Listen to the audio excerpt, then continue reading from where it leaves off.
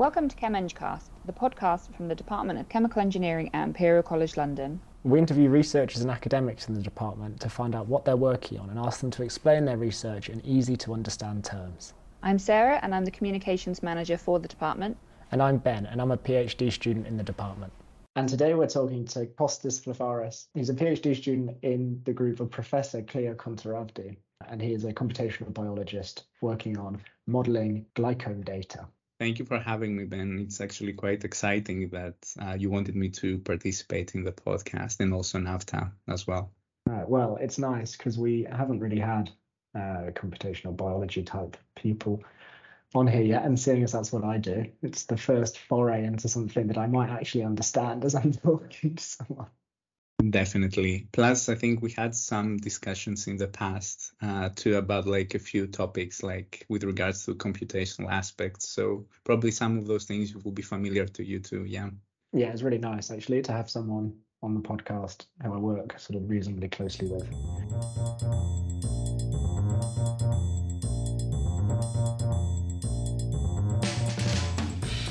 I grew up in Thessaloniki, Greece. Thessaloniki is the second largest city in Greece. It's in the northern part of Greece. And I studied, so my undergrad was at Aristotle University in Thessaloniki. So it's one of the biggest university in Thessaloniki. I studied chemical engineering. The program I participated in was, it's an integrated master's program. So we obtain a master's degree after. It's 5 years. And on the last year, we are asked to do a project, to get a master thesis. And my master thesis was actually, again, computational, not in biology, though, but in biofuels, which in a way there are some similarities there. And then I had the chance to actually go and apply to Imperial and start my PhD there. So I had to first choose what to study. That would be chemical engineering. And I think other people in the podcast too, they've mentioned that they enjoy chemical engineering because it encompasses different disciplines, mathematics, physics, chemistry, and biology too. And I guess it was a nice choice for me because I couldn't really select what would be the perfect thing for me to study, because I really liked all these sciences. And I really like that chemical engineering actually allows you to be interdisciplinary in that sense. And I guess I have a kind of like a genetic predisposition in becoming in actually studying chemical engineering or anything in sciences, because my mom and dad are physicists. And they didn't really implicitly ask me to study something in sciences, but I guess, genetically I was supposed to at some point. And one thing about my dad is he had multiple sclerosis and type 1 diabetes, so 2 autoimmune disorders. And I think that from an early age, I could kind of see having a disease, what this actually does to your everyday life. And whilst I did want to become a doctor or actually study medicine properly, I was interested in seeing, well, how can we understand these types of diseases? What can we do to kind of maybe help, providing treatments that were actually could be cost effective for everyone. And I think, this was one of the impetuses that actually allowed me to get into chemical engineering, because it allowed this diversity, and you could still have this option open to you to look into biology and more medical applications. You touched a bit briefly there on sort of a medical aspect as well. So you've done your chemical engineering education, and you've obviously had these sort of quite personal things happen to you that have given you this sort of slightly stronger desire maybe to push things towards medicine. So could you maybe in a few sentences sort of tell me about what your research is in quite simple terms? Yes. So I think the key in kind of like describing the research would be this idea, this notion of glycomics. So this glycome data, this glycomic data. So I think the best way to describe them is to say that it's a subfield of molecular biology that studies the structure and function of carbohydrates. And glycans is also a synonym for carbohydrates in this case. Whenever somebody hears carbohydrates, and I think the majority does, probably it was me also before my PhD, I thought this had to do with nutrition and diet. So I thought of carbohydrates only as energy sources. But also in nature, we can see that carbohydrates have also a structural component and a structural role to our surroundings because, for example, wood is made out of cellulose, and cellulose is a polymer, so it's a big combination of sugars. I had this kind of idea about carbohydrates. And I think the field of carbohydrates and carbohydrate research for a lot of years had kind of the same idea. So they couldn't, so researchers couldn't really pinpoint if carbohydrates have a particular biological function. And actually 40 years ago, approximately, the term glycobiology was termed. And this was kind of the beginning of studying glycans in terms of, well, what's the role in human health and also in drug efficacy. These are the two kind of components which my research revolves around. So glycans are a way I like to kind of try to describe them. Think of them as stickers that are actually that you stick upon other molecules, particularly proteins. So proteins have a particular sticker on them, like imagine like a colorful sticker. And the thing is that in our immune system, both proteins have stickers. The majority actually of our proteins circulating blood plasma and everywhere else in the body is glycosylated, so it has glycans, so it has these stickers on top of it. And our cells also on their surface, they have glycans, so our cells have also stickers on them. And glycans are really responsible for cell-to-cell communication. So whenever two cells come in contact, the first thing they encounter is the different stickers they have on top. And based on the color and the complexity of the sticker, they can actually identify if this is a cell from our body, or maybe it's a cancer cell still from our body, but now it has another type of function, or even could be a pathogen like a virus or even a bacterium. And in this case, cell-to-cell communication is done is actually conferred by glycans, but also for proteins. For example, one of the most common and kind of well-known examples are some drugs called monoclonal antibodies. These are some drugs synthesized, they are biomanufactured through cells. And what happens is that these monoclonal antibodies can specifically attack a particular target. And in order for them to actually be able to remain in the body without being destroyed by our immune system, or in order for them to actually be able to function, they have to have on top of them particular stickers, as in glycans.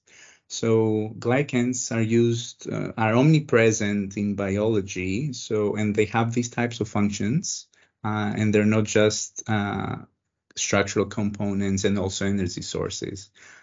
So in my PhD, what we want to do is we want to use mathematical modeling to try to predict what kind of sticker is going to be available in particular proteins.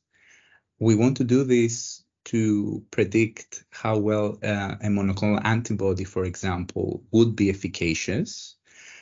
And also what's interesting is that when people have a particular disease, when you compare this person to a person of the same demographic in terms of like age, gender, etc., you can see that the same protein in their blood has different stickers on them. So one could use also glycans for biomarker discovery. And this is the other part of the PhD that I'm trying to develop at the moment. So to use mathematical tools to support biomarker discovery and using glycans to classify patients as having a particular disease or not. That's super interesting how you're using these sort of sugars to both help identify disease, but also maybe treat disease. It's like a double-head pronged PhD. I think when you talk about health and disease, it's pretty obvious to the general public why obviously this sort of research is so important, but why do you think sort of your mathematical models are really important and could genuinely help benefit society if things all work out? First of all, actually, it's quite nice that in previous episodes of this podcast, you had people and researchers that work with mathematical models in their development, their deployment too. And in a way, I would echo what they would say in terms of mathematical modeling as a tool that you can use to limit the possible decisions that you have to make, whilst making them in a cost-effective way without the need of extra experimentation that can be time-consuming, laborious, and again, expensive. And also, it can help you mitigate this idea of trial and error, so you can make informed decisions based on your models.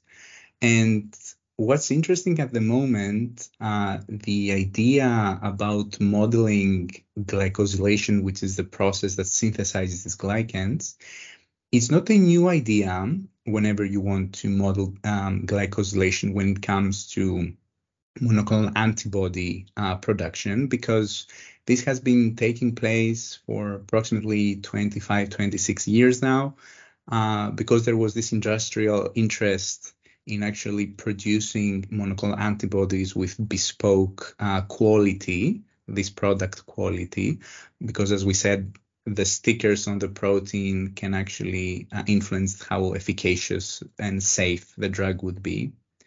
And there have been these developments for these models.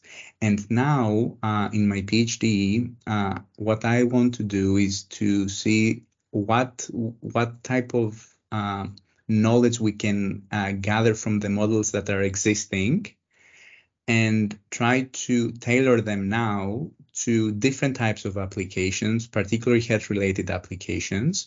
For example, when somebody tries to identify a particular glycan in a sample, to then try to go a step back and try to work out how was this glycan synthesized, because their synthesis actually is a multi-step process. So glycosylation is a multi-step process. Some small molecules called enzymes actually are responsible for synthesizing the glycans, and it's difficult to predict exactly how they would act on different substrates. And thus we would like to also see try to provide some mechanistic insight, as we say, so to see how the mechanism of how these enzymes act, how this actually influences the glycans that are produced. And I think modeling in this sense can be very helpful, because because this type of experimentation also would be quite difficult, also costly. So we would like to try to test a lot of hypotheses before we really want to test like the most promising one at the end in the lab. And especially with the idea of monitoring how glycans and their concentration changes among individuals to predict disease, for example, and to do this classification. Now it's easier than ever, at least that's my estimation, because in the last 10 years, there's been coordinated efforts globally to create hubs, so websites, ecosystems, where there will be databases that you could find data, not necessarily always from human cohorts, but also from other cell types, tissues, so glycans that are derived at different level of detail, and thus you can now use data that is available to try to build machine learning models and to try to analyze scenarios that you wouldn't have the chance to in the past if you hadn't had the access to the data yourself in your own lab. And I think that mathematical modeling now can flourish in a way when it comes to glycosylation because of all these factors that I mentioned. So you talk about how you can use glycans as a biomarker to maybe help diagnose a disease. So you might be able to look to see, oh, this person maybe has cancer, this person doesn't because of the stickers that are on the cell surface or whatever. Do you think these glycans are an effect? Are they caused by the disease, or are they causing the disease? Because if they're causing the disease, then you could maybe identify ways to treat it using your mechanistic models, right? This is the million dollar question, I guess, in the field, and we can definitely say that changes in the physiological state of individuals or even cells, these are reflected in the way that glycans are produced. So the obvious, I guess, application here would be, as you said, to try to monitor changes in like maybe the severity of a disease or even the incidence of a disease by looking at glycans. But then again, as I mentioned, glycans as being part of these signaling networks of the cells, a lot of cell-to-cell communication, etc.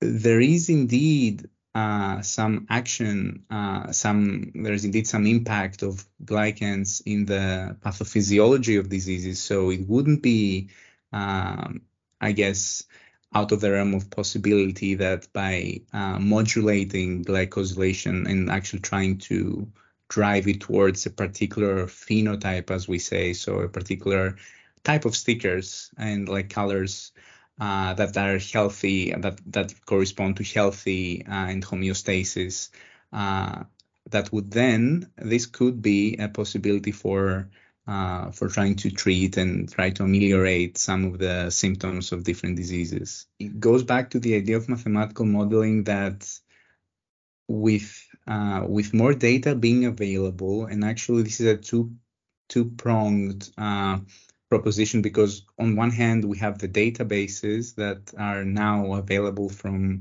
different groups that helped actually create them, but there are also laboratories across the world, a small amount, so actually a small number of laboratories that can do high throughput glycan analysis, so they can analyze a lot of samples in a shorter period of time.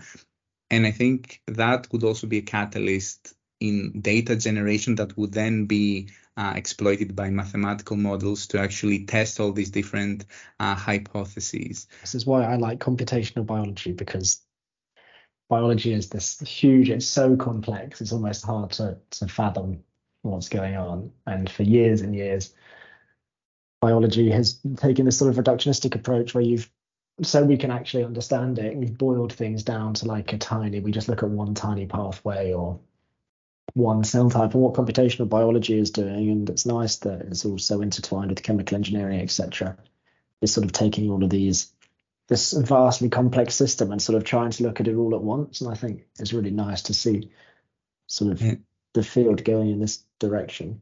Exactly. And also I think in a way, as a chemical engineering by training, but also from other disciplines too, you have to respect, there's this risk, I guess, of having to also respect the complexity of biology and by reducing it to like simpler components to avoid looking at the tree and not the forest in that sense. And I think in that sense also mathematical modeling can reflect these challenges by considering approaches such as how uncertain some parameters of these models are, and actually test different scenarios just based on uncertainties. In terms of what you're actually doing now over the next 2 years, because I think you've basically got 2 years left of your PhD, what would be your biggest hopes for your research? The biggest hope would be to develop the models up to a certain point that they could then be packaged together in a software that would be open source, or it would be part of those ecosystems that I mentioned earlier, those websites, so that researchers from different groups, primarily experimentalists, they will get a chance to generate glycosylation data, and then they could use, in principle, these models that I would have developed in the realm of the PhD as a tool for them to test different hypotheses based on the data they have without the need for them to understand the maths behind them, and also to understand how exactly to use them, as I would probably like to provide some kind of interface, because I think one bottleneck sometimes, even again back to the discussion we had earlier about biology and chemical engineering, is that the mathematical sides of both disciplines, biology and chemical engineering, is very, very interesting. However, you need to make sure there is an application for these models, or a way to actually deploy them such that people that don't have the experience of using such models will be able to do so. Sort of what you think the biggest challenges are for you immediately for your project, and also sort of as a field, what do you think are the biggest challenges everyone's going to face? I think that the biggest challenge, and I think this is common to other fields too, when regards to mathematical modeling, is this idea of how complex your model should get, and if this complexity kind of justifies, if it's justified in terms of would it answer the question at hand. So usually the idea of complexity, first, it makes your models more computationally demanding to solve. So you need like more computational power in this sense. But then, if you don't have data that would help you test hypotheses that could be predicted by the model when it has a lot of detail, if you don't have this data, then you cannot really say if this additional detail in the model is actually useful or not.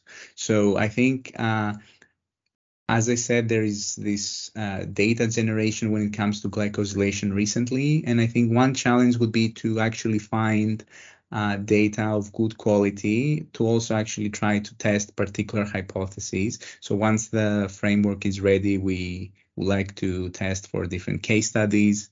And I think this challenge is to actually see what kind of questions we can answer with the models being as complex as they are now. That would be one thing. And for the community in general, I think the idea of having fewer labs that do high throughput analysis of glycans when it comes to biomarker discovery, I think this is of course very beneficial that these labs are indeed in existence, but it would be nice to see also these kind of techniques to be broadly used from other labs too.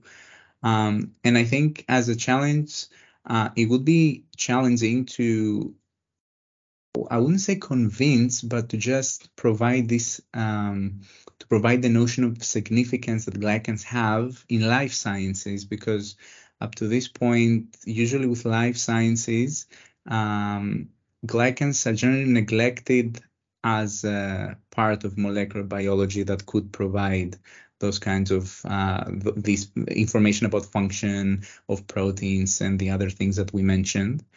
And I think this is the challenge of how to do it effectively.